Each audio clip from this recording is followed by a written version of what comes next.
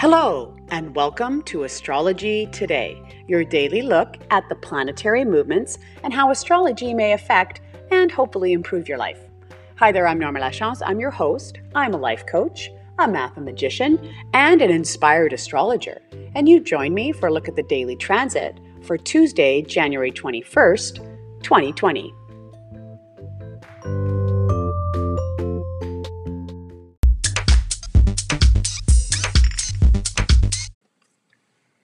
Well, when I looked at the daily transit today, I really noticed a lot of conjunctions. So I'm going to call it the day of conjunctions. So I thought it'd be interesting to pause for a second and just talk about what that is. I throw out a lot of astrological terms over the time every day, and maybe you're wondering, what the heck is she talking about? So let's just pause here for a second and talk about what a conjunction is.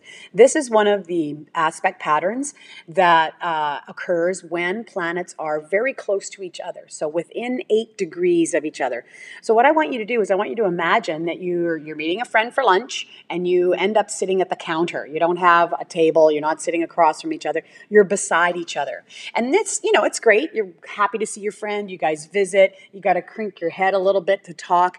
So you're trying to have a good conversation. You're trying to, blend your energies together, as it were.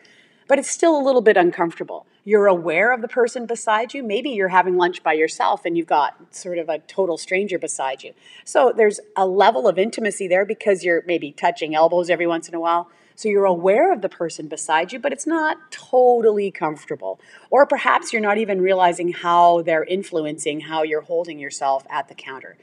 Well, that's basically what a conjunction is. It's when two planets, like I said, are right beside each other, very close. They're aware of each other sometimes. They are trying to blend their energies together sometimes, and sometimes they're kind of working at cross purposes. It depends on the planet, the nature of the planet, and whether or not it's in its own sign, whether it's trying to exert more energy and influence over the chart. So let's have a look at the 3 conjunctions that I've picked out of the daily transit for today.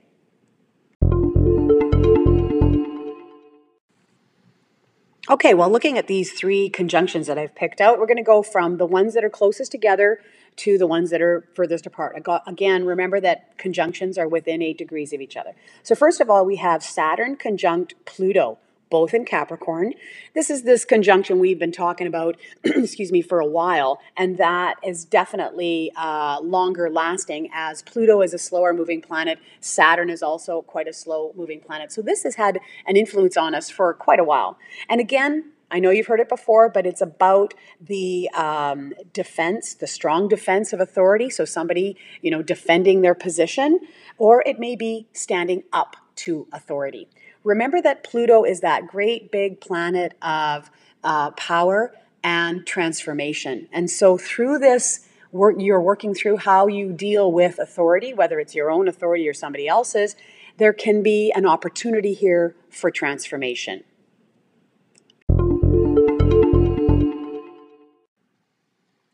The second conjunction I want to talk about has to do with Pisces.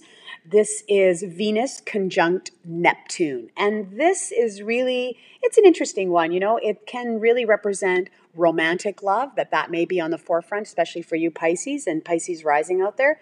But it can also represent unrealistic expectations of love. Remember that Neptune is that planet that gets in there and kind of clouds things up. It could be idealized love. And so perhaps you may be overestimating a particular love relationship that you've got. So be on the lookout for that, Pisces. And the last conjunction I want to talk about is the Sun conjunct Mercury. And this is happening in Aquarius because, of course, the Sun has just recently moved into Aquarius. And this represents, really strong opinions or using, your opinions to express your identity. And just checking in to see, are you, when you're putting yourself out there, does it accurately represent your identity? Because now is a great time to do that communication piece because Mercury is conjunct the Sun.